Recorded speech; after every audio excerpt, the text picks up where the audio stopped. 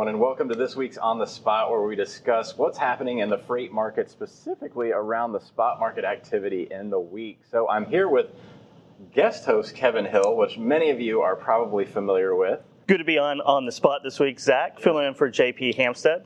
JP decided to take a day off.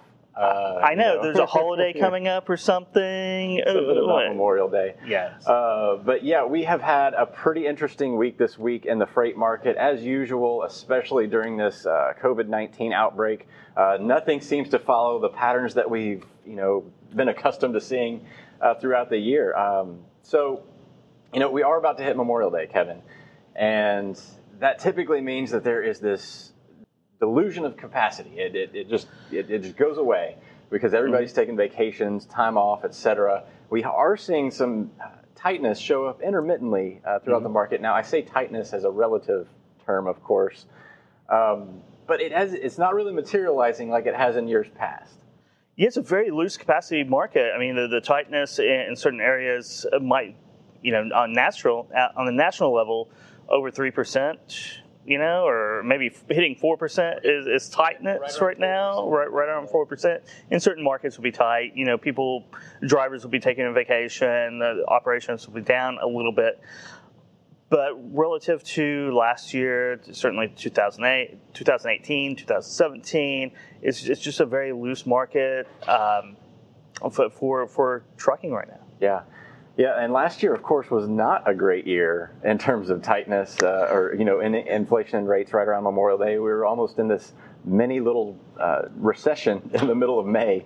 Yeah, that's another strange thing about it because last May, volumes are down 5-6% year over year. So the comparables should be easy comparables, but they are easy comparables, and we are maybe 4 or 5%. I know yesterday we were about 5%. We're still underneath on the tender rejection rate. We're still underneath where we were. Now our volumes are actually better. Yes, the volumes are better year over year. So it took Road Check Week to really have a noted impact to supply last year. It did, which of course has been postponed this year. They're not going to do that anymore, so don't count on that in the first week of June traditionally. So yeah, we are seeing some tightness show up. It's again relative to what it was in the middle of April, early May, one of the loosest freight markets in history.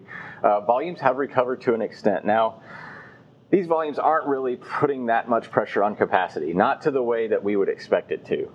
We would expect it to put quite a bit of pressure on capacity, even the April run-up that we had, late March run-up. Yeah. Didn't put as much pressure on capacity as you would think with freight volumes up 30% year over year, or 29% year over year. You'd think there'd be a lot of pressure, and there was pressure, but not as much as you would have thought. Right, and we think a lot of that has a lot to do with the fact that it's, we've got this uneven recovery, if you want to call it a recovery at this point.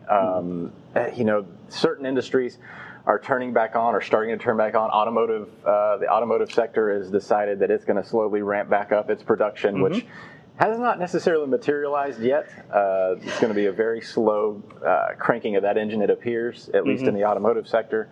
Again, demand not very high. Yeah, demand for autos is not very high. They have the inventory from the last 8 weeks to sell off as well. So it's going to be a very slow recovery and probably very W-ish.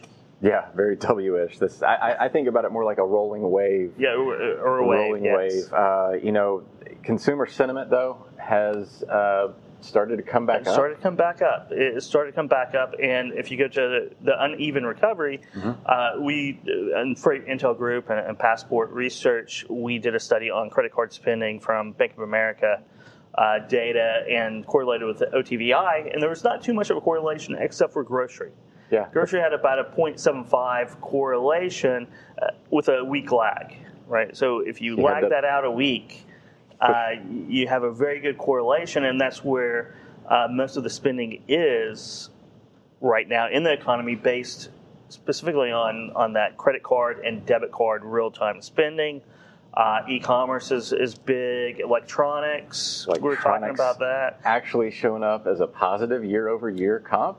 Yeah, very positive year-over-year comp. So's home improvement. Yeah. It's still about a 24% year-over-year comparable higher, where everything else is, besides electronics and e-commerce, is trending 30-40% lower. In some cases, travel is trending 99% lower. Right. So. Yeah, no, and I think that's going to be the story of the next couple of months. We're going to see certain sectors boom, other sectors bust. We've gone over the fact that capital expenditures are not going to be a driving force in the economy this year. Budgets are slashed on that regard now. But again, you're talking about home improvement. You're talking about food and grocery doing well. This mix is so hard to manage, especially on the freight market side. Like if you flood to one sector, you're abandoning another. That's going to create a lot of tightness intermittently in certain pockets. Los Angeles being one of those pockets of tightness right now. Anecdotally, it's one of the only markets that I've heard that people have really had trouble getting capacity, at least in any real level. I mean, there's obviously going to be little spots of tightness all throughout the United States at any given time. But Los Angeles continues to be, or the Southern California markets continue to be one of the tightest and fastest growing markets in the United States. How much of that do you think is due to, imports, maybe a secondary pull forward as we're hitting these service lags and all this kind of stuff? Yeah, I think it has a lot to do with a secondary pull forward and kind of the inventory that was built up when China shut down and everything's sitting on the dock. Right. You had to clear all that out, and then you have this secondary pull forward, and we have an article on American Shipper from earlier this week from one of our contributors, Lorianne LaRocca, has a great graph in there showing this wave of imports coming in, right, and also talking about consumer demand, because if you go back to the Bank of America credit card information, department stores, discretionary items other than home improvement, other discretionary items, spending's down 40%, 50%. Department stores somewhere between 40 and 50% the last few weeks. Right. It's kind of ebbed and flowed between there, and those are huge Chinese importers, right? Clothing or Southeast Asia, and they have been canceling their orders for the summer and fall at probably a record pace, right, or delaying or shrinking their orders. So that port volume is likely to come down, and we're already seeing quite that. a bit. Yeah, we're already seeing it come down quite a bit. It's dropped significantly week over week, and it's been trending down since the end of April, early May. So it's inevitable that may materialize in the United States at some point. But how much of the freight movement in the United States right now do you think has to do with some sort of demand side, or is it simply a lot of repositioning?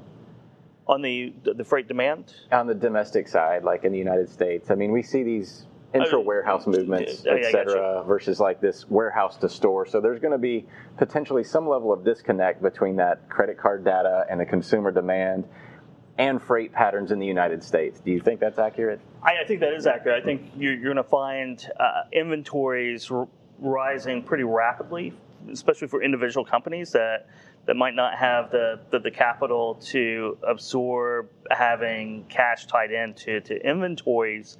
But you're seeing a lot of inventory repositioning, trying to figure out what to do with this merchandise that isn't being sold through right now. And I think you guys see it quite a bit. We see it in Sonar, right? Yeah, and you look at it quite a bit, is that between the long haul, the medium haul, and the short haul, and how that ebbs and flows and tells that story.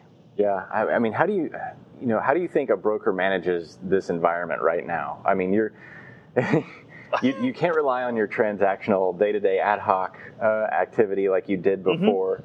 A lot of people have flocked. Echo Global is now 60% contract or managed transportation, however you want to call it. And what does that world look like as a broker? I mean, you're sitting there and you've been living in the spot market for a little while. Now you've got some accounts to manage. Like what?